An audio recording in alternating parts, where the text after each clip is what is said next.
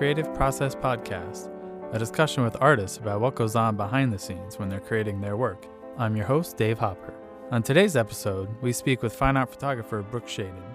Along with being a photographer, she is also a speaker and an author. Her fine art work has been exhibited and published numerous times, and she creates fantastic realities within her frames. She's on a mission to share compassion and create joy, and she was kind enough to join me for the inaugural episode. Brooke, thanks for coming on the podcast. Thank you so much. I'm so honored that you would ask me to be here. Well, I really like your conceptual images, and I like that, especially for this podcast, there seems to be a lot of creative process behind it. It's not just, I'm going to go out and snap this and put it through an action in Photoshop, and here you go. So I want to talk to you about where your ideas really start, where the ideas come from at the beginning. Yeah, well, that delights me. I love talking about that, and sometimes people only want to talk about gear and cameras and stuff, and so this is awesome.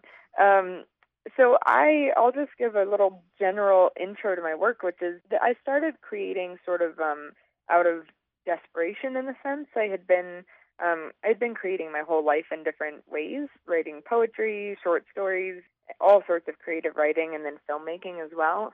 And that's what I went to college for, was filmmaking and creative writing. And it was sort of restrictive for me, where I was creating a lot, but there were all these different people telling me how I had to do it and what it had to look like and what kind of meaning I could put into it. And so it wasn't until I graduated about a week before that I decided to pick up my camera. And it was the first time that I had access to creativity that wasn't, being dictated by the school that I was in or the people around me in some way.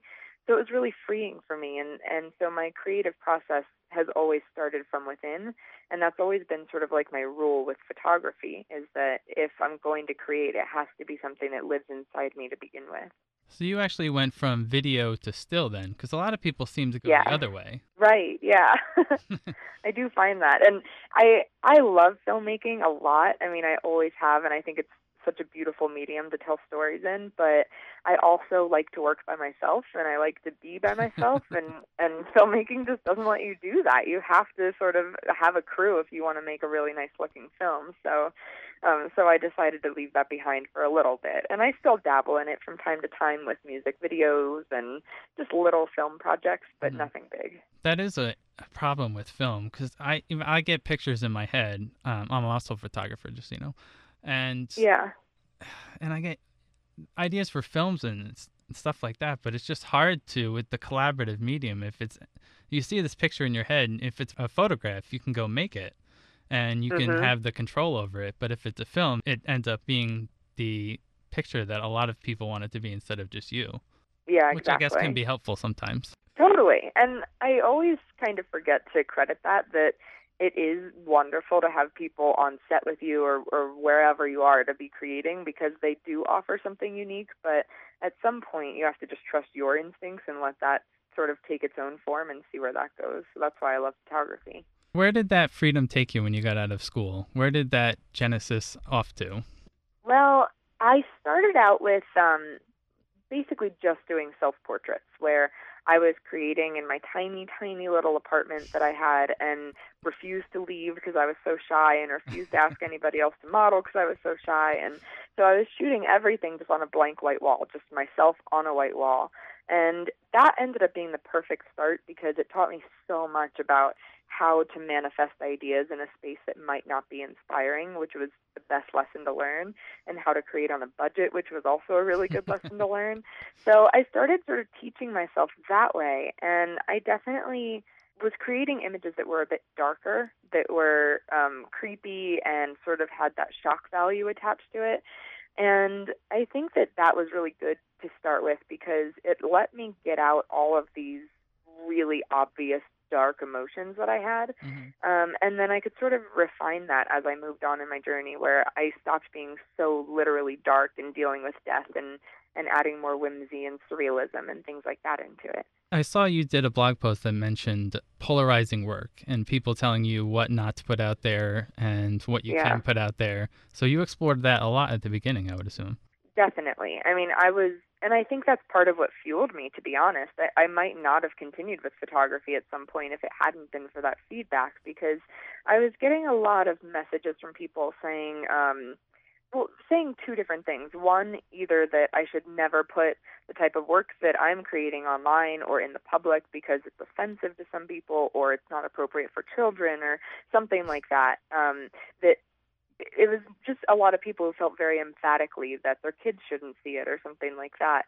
And then I was also hearing from people who were so grateful that I was putting it out there because it was so dark and so, obviously, I don't know, just not the happy art that they were used to seeing, that they felt like somebody understood their emotions. And so it was because I realized very early on that art should be polarizing and that if you're creating something that's meaningful to you, then it will probably have the opposite effect on somebody else. And it was just a really good lesson. So that fueled me because I wanted to create art that meant something to somebody and not just art that people looked at and then 2 seconds later clicked over to something else. Yeah, the worst is to get ignored, I think. Yes, definitely.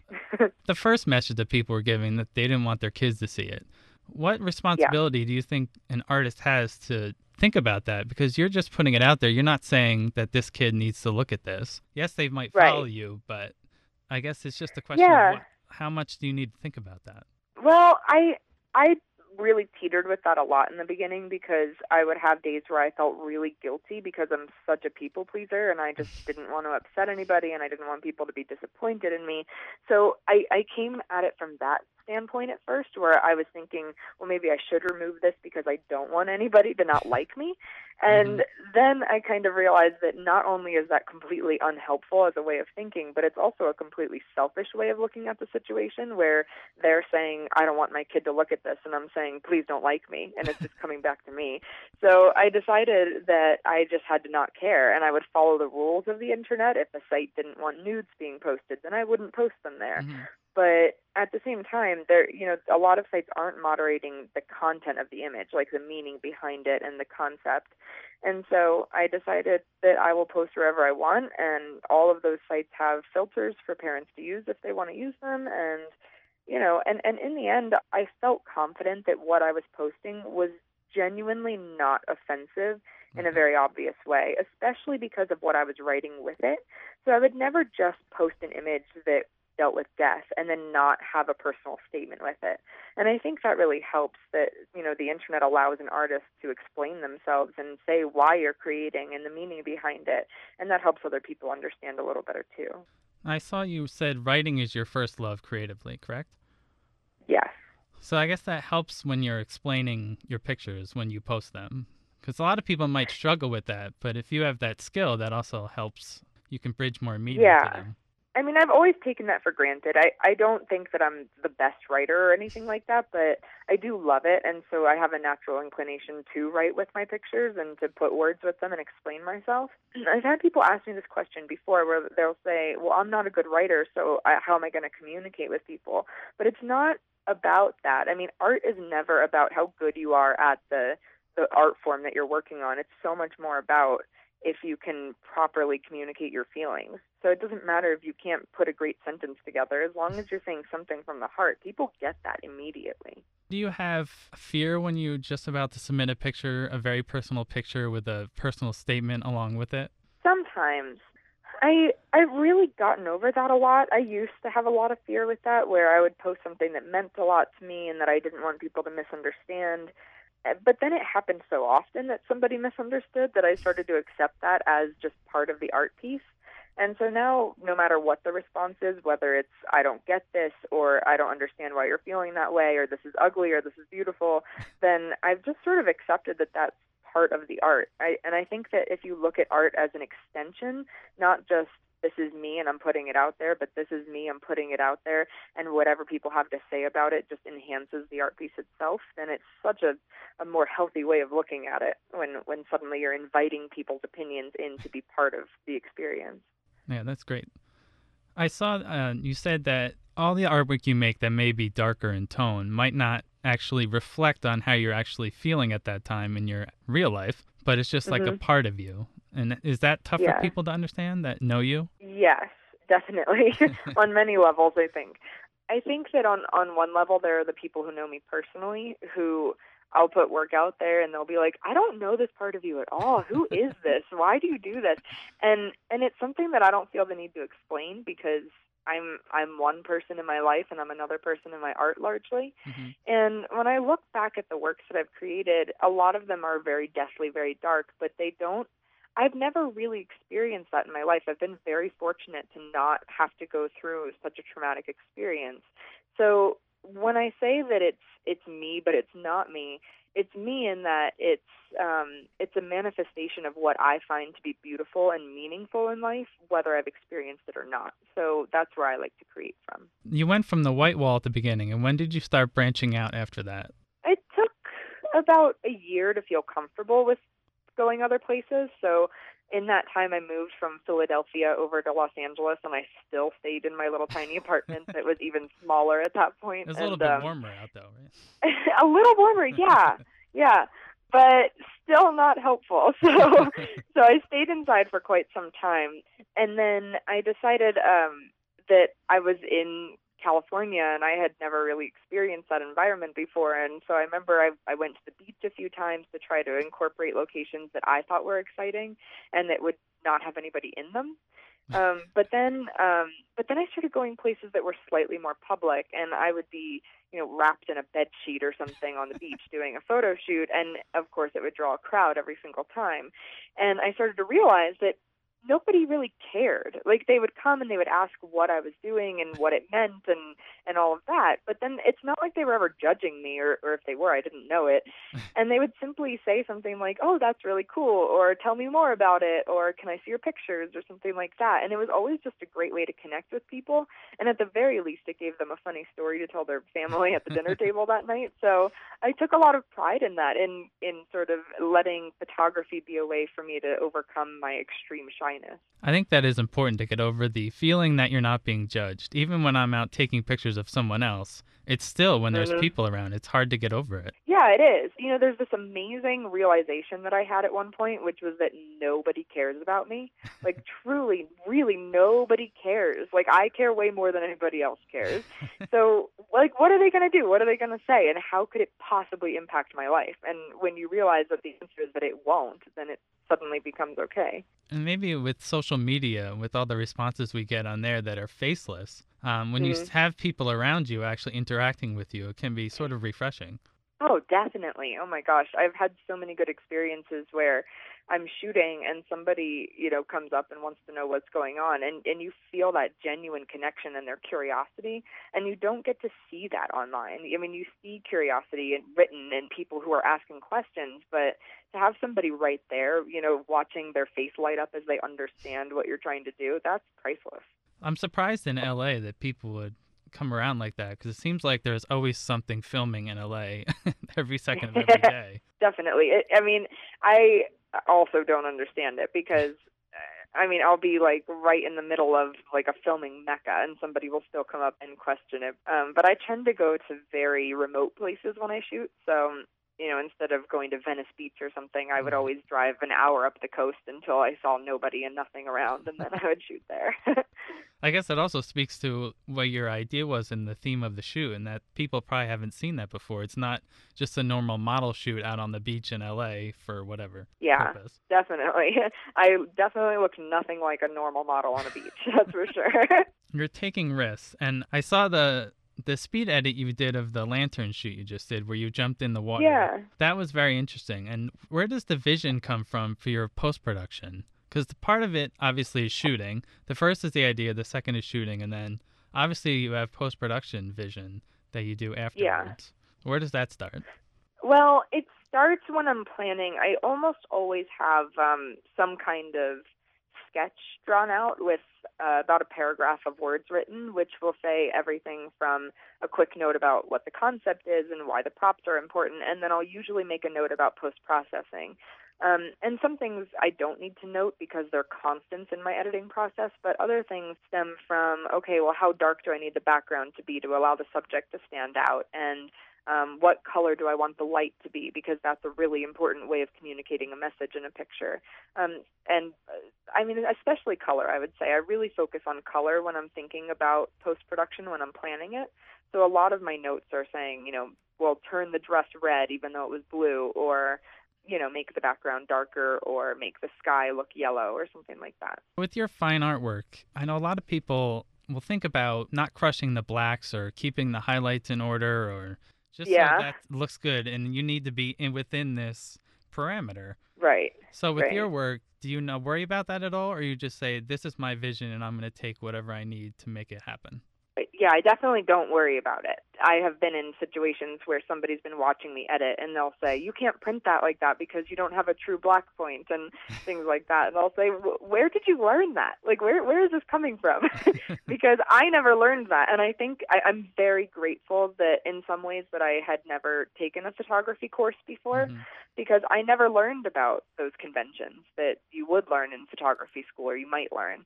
So I never learned that you had to have a black point or a white point or anything like that. And I just started playing in Photoshop in any way that would fulfill my vision, no matter what it did to the picture. Like in the beginning, I was doing things that were definitely destructive to my images in editing, where I would be I don't know, like working on JPEGs instead of RAW and allowing banding to happen and like things like that as somebody who's just starting out not thinking about printing, Mm-hmm. you don't care. You're just trying desperately to get this image to match your vision. So I've progressed slightly since then, but not much, to be honest. I mean, I use really basic tools in Photoshop, but my goal is just to fulfill my vision, and then if I can print that, then even better. The internet, obviously, it's brought a wealth of information, and with photography, it's great. You can learn so much more stuff faster than you could before. But also, Mm-hmm. you find out these rules that people talk about on there, and it sort of limits you right at the beginning. Whereas, like you Yeah, would play around, it's much better just to learn and make mistakes at the beginning and actually find out right. why those rules are there instead of just adhering to them at the beginning. Exactly. Yeah. I mean, I've never gone into any art form saying I have to follow the rules, and I guess that just might be my personality to do that, or to not do that. And I think I've watched people who start from the technical point where they say, okay, I've learned everything there is to learn about lighting and about my camera and about all of Photoshop. Now where do I start? And I think that becomes limiting because you've set yourself up with these parameters that you have to stay between, or you think you have to, and then suddenly your imagination can't grow because you're thinking, oh, well, I want to do this idea, but I have to adhere to this rule that I learned about. And that's sort of, to me, the backwards way of doing it. I would much rather have the idea, and still to this day I will always tell myself, have the idea first, no matter how ridiculous or far-fetched it seems, and then find a way to do it instead of the other way around. Do you have a workflow set down in post-production where you start somewhere and you go to a point and then you sort of diverge for a different image? Yeah. Do you use Adobe Bridge? Do you use Lightroom to like organize everything and then take them into Photoshop? Actually, I'm so not organized. I use Bridge. But when I shoot, here's the thing. When I shoot, I only have like 10 images maybe when I'm taking pictures. So I don't really have anything to organize or anything like that. Like typically when I'm choosing images that I'm going to edit, Mm-hmm. it's pretty much just, I don't know, like maybe 2 or 3 main images that I'm choosing from in terms of the pose. And then the rest are just part of the composite that I'll be putting in extra images that I had to shoot for that. So when I get into Bridge, it's not like I have to sort things or organize them. It's just like, oh yeah, that's obviously my picture, and then I take it straight into Photoshop. So you have the idea, and then you set about to go get it, and you don't. That's interesting. I figured you would have had to take a lot more images than that. Yeah, I don't. I mean, I do sometimes. Like, I was recently in Australia, and I was doing a photo shoot with my sister on the beach, and it was cold and rainy, and I don't think she really wanted to be there at all. And of course, that's the moment that I can't get it together. And I think I took like 100 pictures, which is so unusual for me. And I felt so guilty. And she kept saying, seriously, if you say one more time, I'm going to kill you. And so I was like, oh dear. So we took a lot of pictures, but that is not typical. I mean, I know the pose that I want, and because I'm often doing self-portraits, I just can feel the way that it feels, and so I can pretty quickly get into that pose. And I've also sort of gotten rid of any preconceived notions of how I want myself to look. So I'm not looking at what does my face look like, what does my body look like. I'm just thinking, okay, what should the character look like, and how can I get in that position? So it usually is pretty quick. I mean, sometimes I'll take maybe 20 images, but that's definitely like a bigger shoot that I'll be doing. Anytime a photographer says one more, it never means just one more. No, it doesn't. It's like a trap. And I feel like even if you could have just stopped then, the fact that you said it forces you to do more. If you're working with someone else and you ask them how much time they have, if they say, "Oh, I have all night," then you're going to take all night Yeah. just to get more images. Why not? If you work with someone else, like with your sister or whoever else, how hmm different is that? And how much do you have to concentrate on having another person there versus when you're just working with yourself? Well, I do pretty much only work with my friends and family for the most part. I mean, the work that I do does not require me to hire agency models or anything like that. So I pick my model based on generally what I want the character to look like, which is usually just body type, hair length, stuff like that. Mhm. But so it's a pretty similar process because I feel like I can boss them around more because they are my close friends and family. So if it was somebody that I didn't know, then I would go through the formality of, explaining everything thoroughly and sort of letting them do their thing a little bit. But usually I can just say, okay, here's the concept, stand like this, and I'll move them around until they're in the pose, and then I'll take a shot. So it's really quick, and hopefully that's how they like it, because they're not models. They don't want to be in front of my camera most of the time, so it's quick and painless for them. Are they surprised when the final image comes? Because, I mean, I assume they know the character and they know the concept when you're shooting, but then you go Yeah. through your post-production process. Are they shocked by what it looks like? I don't know. I don't think so, to be honest, because I don't think they care very much. and I think that that's a really awesome thing because I don't tend to surround myself with other photographers very often. I Mhm. like to sort of let that be my creative thing, and then when I go see my friends and family, we don't talk about that, or we don't have to talk about that. So usually it's like they care, I guess, and they think that it's neat, but then I don't know. They're not really looking that deep into it. When you do a project outside of for like someone else's project, I have Yeah. a friend, Kat Rosenfield, is an author. I Uh-huh. believe you did one of Yep. your images, the cover for her book Inland. Yeah. So how did that process come to be? And then is there cooperation on both sides to get the final image? Yeah, definitely. So that I do some book covers every year, and that's just through contacts that I have in different publishing companies. So sometimes they'll email me and they'll say, okay, here's the description of the book, and this is generally what we're thinking for the concept. So do you want the job? And then we'll go through sort of a back and forth process of me saying, okay, well, here are my thoughts, and here are some concepts that we could try out. And then if they approve them, then we'll start moving forward. So usually a book cover, and it totally depends on what the job is, and who I'm working with, but sometimes they'll come to me and they'll say, okay, we saw this picture that you did. And this is actually what happened with that book cover, where they said, we saw this picture that you did, but it's a little bit too dark. It doesn't fit the tone of the book. So can you redo this image? Like almost everything the same, but just with a little bit of a lighter tone to it. So that is one way that I work sometimes with publishing companies, where they'll say, just recreate this image with some tweaks. And then other times they'll say, okay, this is the image we want. Can you create this exact image? In which case I usually push back a little bit to put my vision into it. And then most of the time, though, they'll say, here's the synopsis of the book. What do you recommend? And then if they approve it, I'll move forward with my vision. That's a different way of working because you're cooperating with other people, but they generally go Yeah. with your vision. Generally, it depends. Sometimes the author, for example, is really involved, and she's got a very specific idea of exactly what that main character should look like and things like that. So that can become a little bit trickier when every detail is needing to match Yeah. what's written in the book. But generally, I'm given a good amount of creative freedom. And to be honest, I usually sense that in the early stages, and I just won't accept the job if I feel like it's going to not at all be what I want to create.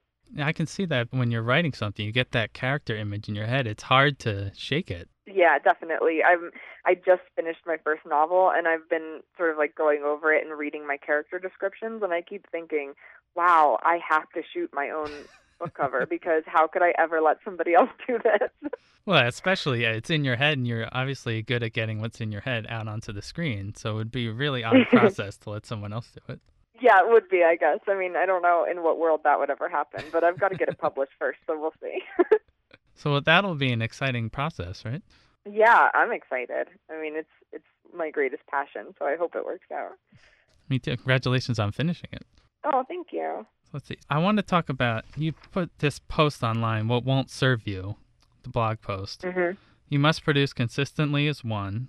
I saw on your Instagram, you post how many Instagram photos? Not a lot. Yeah, I don't even know. I'm very bad at Instagram because I'm not good at using my phone. Do you still feel pressure to produce as much work as, say, whoever else your photos you're looking at? Not anymore, but that's a very new change as of this year, to be honest. I was always extremely concerned with how much work I was putting out and making sure that I was consistent and not wanting to lose people who were following my work. And then I had a really big shift on how I viewed that suddenly, where I realized that, in the end, I want to connect with people, but I need to do that in a completely genuine way where it's not about followers and it's not about people looking at my work. It's about the quality of those things happening. So it's not about followers. It's about developing friendships and real communication between people and having people really feel something when they look at what I'm doing. So I just had a big mental shift and I stopped creating so consistently.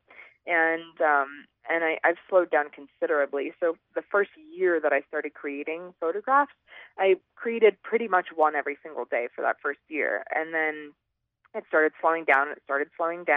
And now I'm at the point where I'll probably create maybe 30 or 40 images this year that I will put online, but no more than that. And that's a big step for me to sort of slow it down that much. And I know that's still kind of a lot of images, but that's my pace right now that feels really good. And communicating that is a big thing with your audience or your following. Mm-hmm. It's like making sure they understand that, and then they'll know when to look for a new image, or they'll know that, hey, she's not going to post an image every single day, but the image we will see next is very high quality, and that's what we're here for. Right, exactly. I think it's so good to just say things out loud that you're feeling afraid of. And I knew that when I made that change, when I actively decided to stop creating so much just for the sake of having content to put out, that if I just said that to people and they read it, then there would be a complete understanding. Nobody would say, oh, that's terrible of you. Of course that wouldn't happen. I want to end on something that's kind of silly. Okay. But with our selfie culture that we have now, how do you think that's changed how people look at self-portraiture? Because they're definitely different things. They are, yeah. I don't know. I mean, I think that it's something where people are. I still think it's just completely separate, I guess, is what I'm trying to say, because I've watched people take selfies and still have no idea what I mean by a self-portrait, like no idea. And I've watched people who been to a workshop of mine where they say, well, I've taken selfies, but this is totally different, and they recognize that. Mm-hmm. And I think that it's actually just been a really good tool to relate to people, because I'll be speaking to a group of people and I'll be able to say, well, you know how you take selfies, and everybody in the room has done it. And then they'll be like, yeah. And then I'll say, okay, well, that's not what I do. And then we can sort of dive into what it is to do a self-portrait. And so I think that in a way people are more comfortable getting in front of the camera than before, which is a really good thing. But there's still a huge gap between creating art using yourself and just trying to take a pretty picture. There is. Thank you. And I have one more question. Who do you think I should interview next about their creative process? Do you have anyone you're itching to know their secrets? Yes, I do. Her name is Samantha Gabal. At least I think I'm saying her name right. It's Geballe. Samantha Gabal. Yeah. Okay, thank you. So that's who I think you should do. She is, quite honestly, one of the only people that I still follow online who I think is doing extremely consistently meaningful work. So highly recommend that. Thank you. I'll get in touch. Awesome. Thank you so much for joining us today, Brooke. Oh, my pleasure. I had such a good time. Thank you. That was Brooke Shaden, fine art photographer, author, and speaker. Thank you for listening to the Creative Process Podcast. I'm Dave Hopper. This has been a production of WAMC Northeast Public Radio. Theme music is Big Screen by Silent Partner. Join me next time when I speak with Brooke's recommendation, photographer Samantha Gabal.